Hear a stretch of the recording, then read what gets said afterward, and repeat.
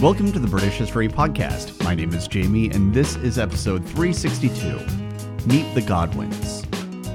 This show is ad-free due to member support, and as a way of thanking members for keeping the show independent, I offer members-only content, including extra episodes and rough transcripts, and you can get instant access to all the members' extras by signing up for membership at thebritishhistorypodcast.com for about the price of a latte per month. And thank you very much to Zach, Brendan, and Finnegan for signing up already.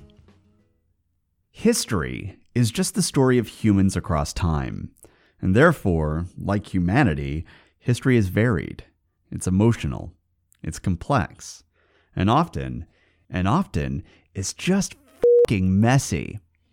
King Edward of England was pushing 40, and his new bride, Edith, was only about 22. Now, if you're a modern royal watcher, or even just a fan of The Crown, you'll know that this is pretty close to the same age gap that was stretching between Charles and Diana. So I'm sure that was going great. But on top of this, Edward and Edith would have also had to navigate a significant cultural gap. You see, Edith was a noble woman from an Anglo-Danish noble family. And yeah, I know, her grandfather had that brief bout of piracy back in the day thanks to getting backstabbed by Edric Streona and his cronies. But since then, Godwin, his son, had managed to get himself back into the aristocratic clubhouse, starting with Canute's reign. And he'd been in the halls of power ever since, which meant that Edith had been raised in, or at least raised adjacent to, the Anglo-Danish court. So she was refined, culturally, aesthetically, and politically.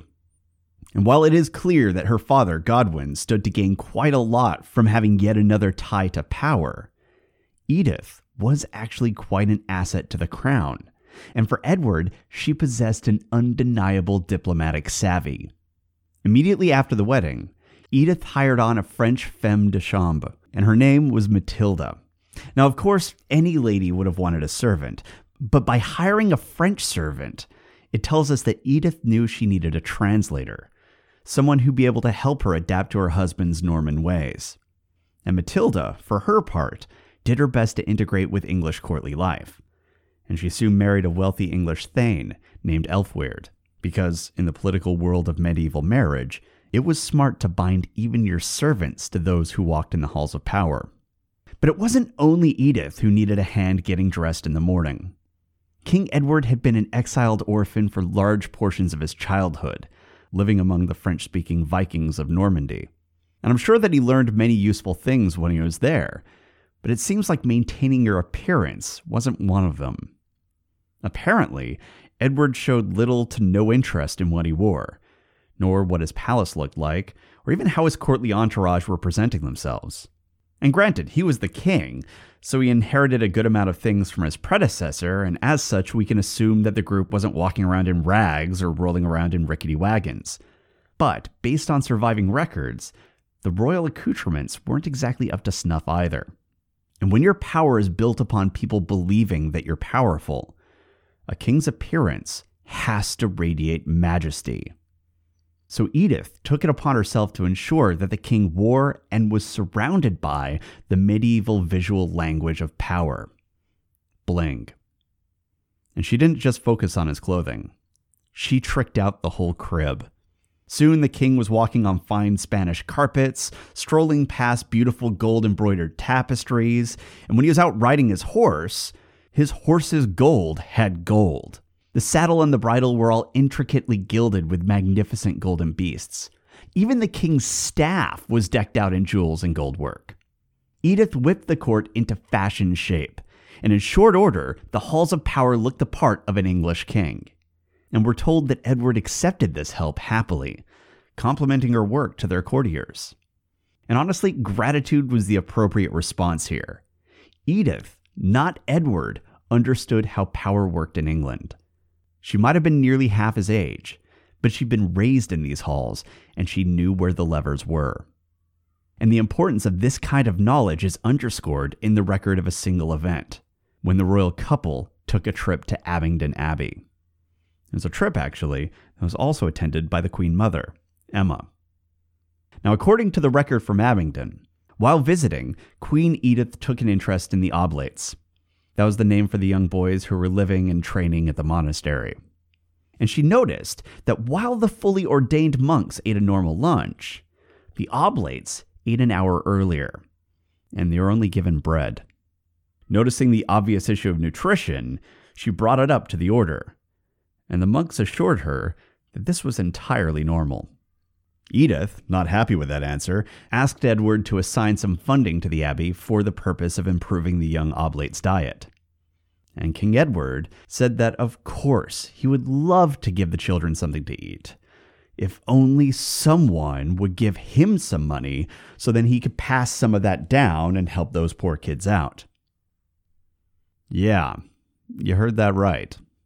The King of England, the man whose horse was practically gold-plated, was pleading poverty when he was asked to help some malnourished children. How is the myth of let them eat cake so well known while this story isn't?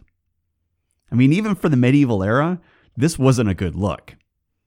And Edith, ever the diplomat, delicately sidestepped her husband and said that she had a village that had been given to her recently and she'd like to transfer it to the abbey. Edward agreed to this, and hopefully the boys were soon given some vegetables and maybe some cheese for lunch.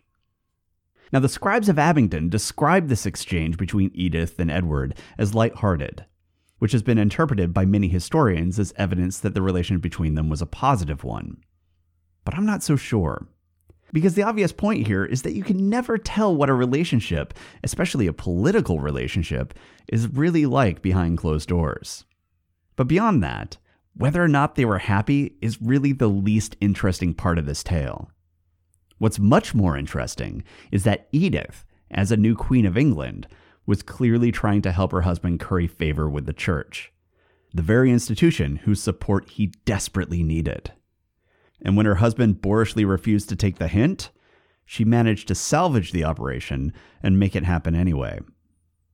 It is in this event in particular that we see Edith step firmly into the role of queen. And, as is the case with the courtly finery, she did it in a way that tells us that she understood how power worked in England. Another fascinating detail of this visit is that the Queen Mother, Emma, was also there.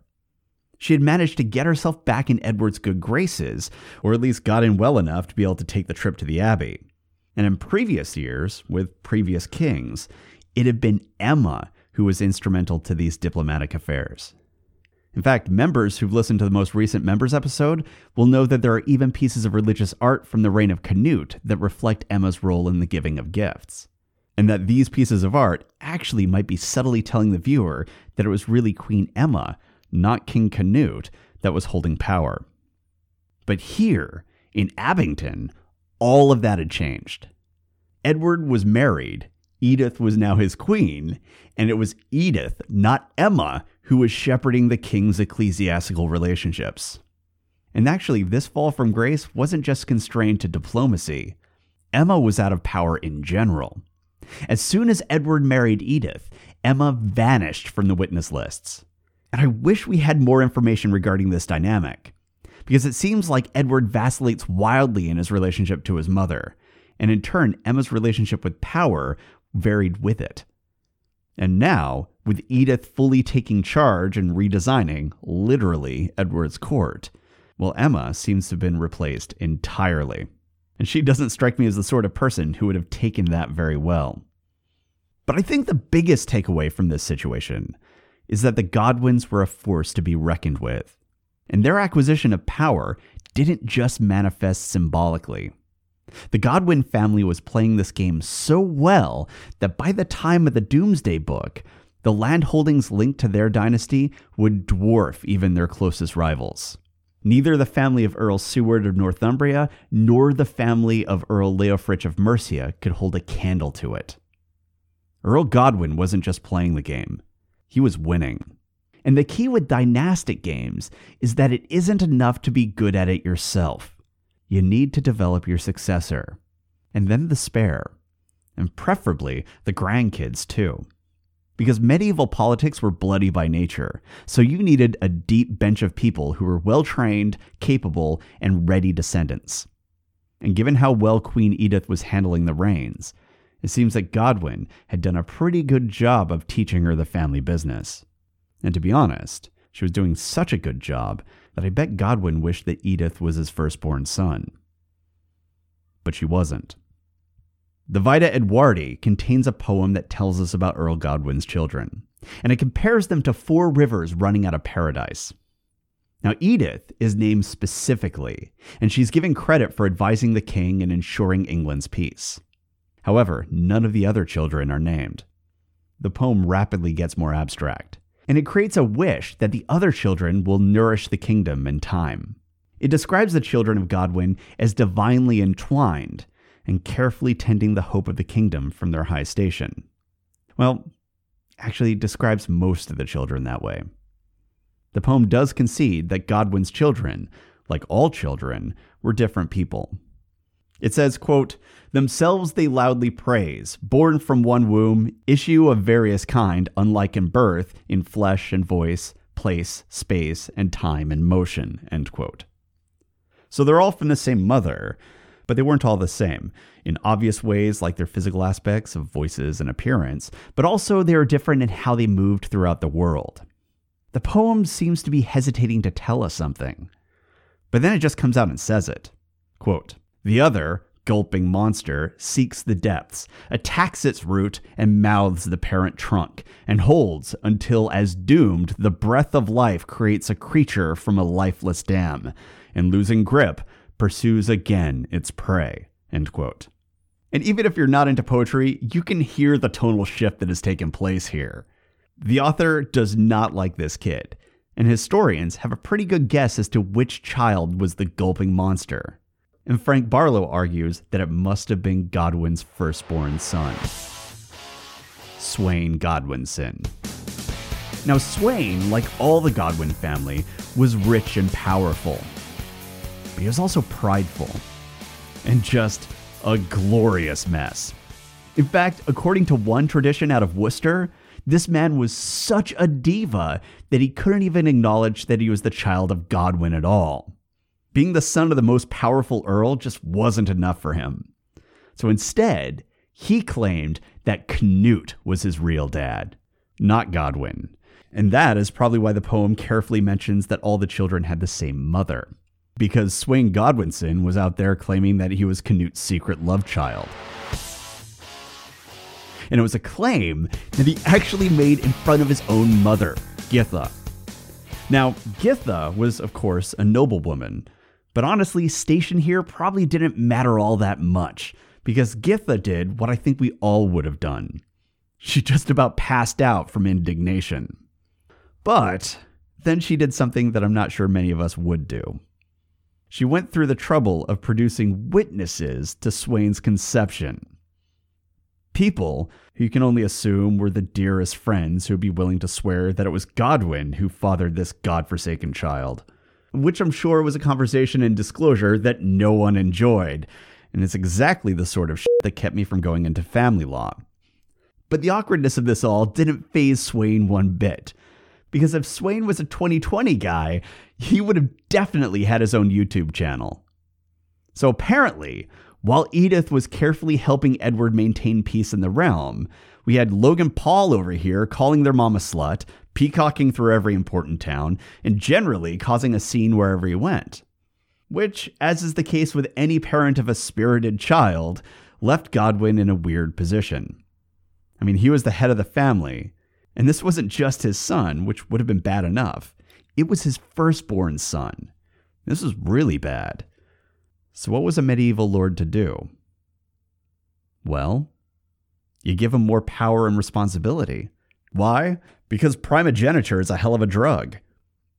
So adding to Sweyn's existing lands, which were already substantial, Godwin, through Edward, gave his son the earldoms of Herefordshire and Gloucestershire, which meant that now his lands were pressing up against the territory of Wales, a territory already largely under the dominion of King Gruffydd ap Llywelyn. And this was a hostile border. King Gruffydd had a body count to him. In fact, there are indications that shortly after taking power, King Gruffydd quickly moved on the power structures of Powys and sought to remove English influence from his territory. And in the case of one particularly wealthy land magnate who was friendly to England, that removal of influence appears to have been rather forceful, We're told that he died in what was described as a civil brawl, but was probably actually an assassination. And shortly afterwards, Edwin, the brother of Earl Leofric of Mercia, led an invasion into Powys, which was probably a retaliation for that killing. But as we talked about in an earlier episode, King Gruffydd ambushed and defeated that invasion, and he didn't just defeat the army, he also managed to kill Earl Leofric's brother. So, unsurprisingly, Leofric and Gruffydd were now rivals engaged in a blood feud. And this was the border that Godwin's fail son was now sharing. I'm sure it's fine. And a hostile border isn't exactly the place where I'd want to put my ridiculous wild child, but here we are. Maybe Godwin was thinking that the added responsibility would finally force Sweyn to grow up. Or maybe he was just hoping that nature would take its course. It's really hard to say. But either way, this put Sweyn in dangerously close proximity to King Gruffydd ap Llywelyn. And it also gives us one of those weird moments of historical symmetry. Because if you'll recall, only a few years earlier, it was Gruffydd who was some lazy, sproggy kid who was playing in the ashes of the fire. But since then, he'd turned his life around and was now a first-class medieval killer. He managed to become a bandit king, and then he transitioned into a real king, possibly through some palace intrigue. And so as far as Dark Age nobility was concerned, Gruffydd was quite the success story. So best of luck, Sweyn. Now, King Gruffydd, for his part, had been quite busy in Wales since he sent the Mercians packing. His main focus, and his main political rival in Wales, was King Hywel ap Edwin of Deheubarth, the great-grandson of King Hywel Thaw. Now, King Hywel, like the land magnate from Powys, had an affinity for the English, and might have even had land interests on both sides of the border. And the Welsh Chronicle tells us that Gruffydd immediately swept into Deheubarth, deposed Hywel, and seized power. But that simple entry hides what was likely a much more difficult and bloody reality. While Gruffydd was able to seize the northern portion of Deheubarth, King Hywel was able to retreat to the southwest of his kingdom and dig in. And there, with the support of Ireland, he was able to hold off Gruffydd for years. But there were losses.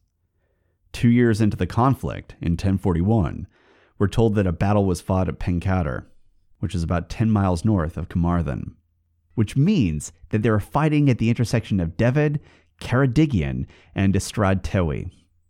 Now, this was a strategically significant spot, which means that far from the war for supremacy being settled quickly, as the Welsh Chronicle implies, the fight for Deheubarth probably lingered for years. And at the Battle of Pencader, King Gruffydd gained the upper hand.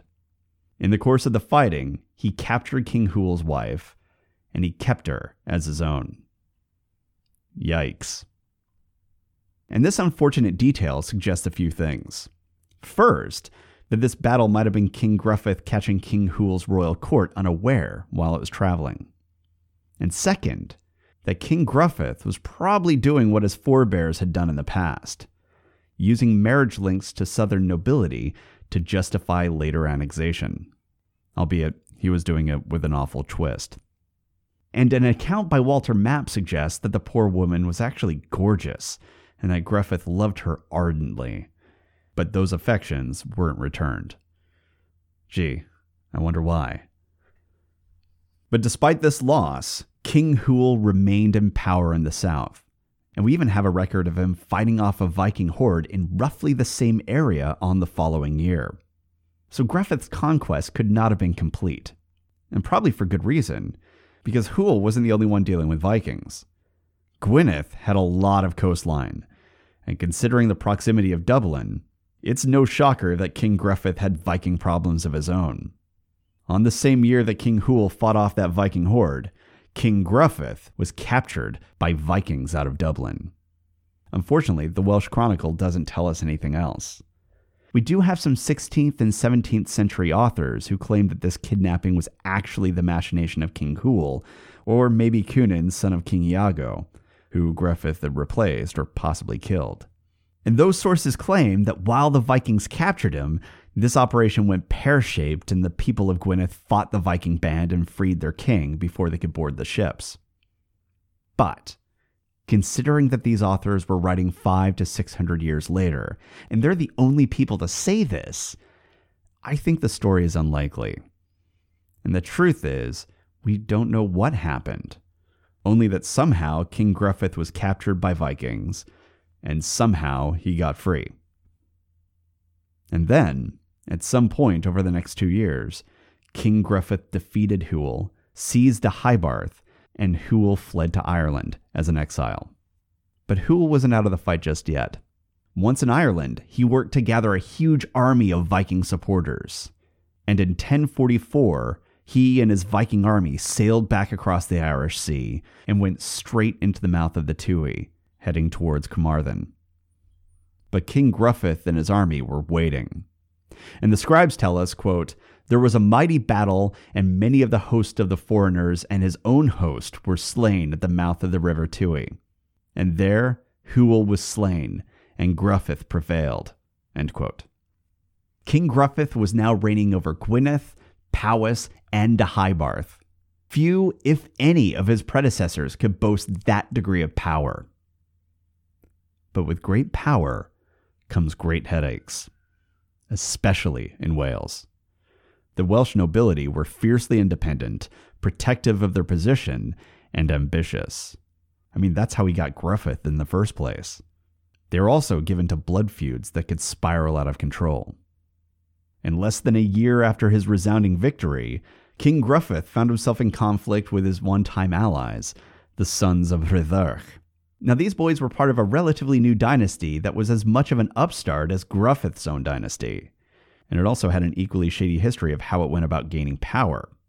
And apparently, their alliance with King Gruffydd only lasted as long as King Hywel lived, because now they were enemies. And we're told that, quote, "There was a great deceit and treachery between Gruffydd and Rhys, the sons of Rhydderch, and Gruffydd ap Llywelyn," end quote. Yeah, one of the sons is also named Gruffydd. I'm sorry about that. But this entry has led many scholars to believe that following the treachery, Gruffydd ap Rhydderch, not King Gruffydd ap Llywelyn, was ruling over Deheubarth. But looking at the chronicle, we find no entries that back that interpretation up. And chances are, Gruffydd ap Rhydderch merely broke off a portion of Deheubarth and ruled independently while making efforts to gain a larger foothold in the region. Or maybe as a rebel leader heading up an insurgency in Deheubarth. It's highly unlikely, though, that he ruled independently and in total. And we think that because there are other records that indicate that King Gruffydd ap Llywelyn still had authority in some of Deheubarth. But that being said, whoever was holding supremacy over Deheubarth, there were rumblings of rebellion that were building. And shortly after the treachery of the Sons of Rhydderch, King Gruffydd was dealt yet another blow. He didn't yet realize it, but the nobility of Ystrad Dewi had been plotting against him. And whatever they were planning must have been big, and had to have involved a lot of men. Because here's what we're told. Quote, "About 70 men of Gruffydd ap Llywelyn's warband were slain through the treachery of the leading men of Ystrad Dewi." End quote. Now, as you know, Gruffydd's warband would have been his personal guard. So this meant high-ranked nobles. It meant family members. It meant any warrior of note that was loyal to Gruffydd. It meant his closest friends. So 140 of King Gruffydd's most trusted and most skilled allies were now dead. And considering the size of the massacre and the depth of the casualties, it's likely that King Gruffydd barely escaped with his life. So how could this have happened? Well, once again, we're not given details. But if the goal was to kill or dethrone King Gruffydd, the battle had been a failure. He remained in power, which itself should give you a sense of the scale of his household. Imagine losing that many men and still having enough to hold on to your crown.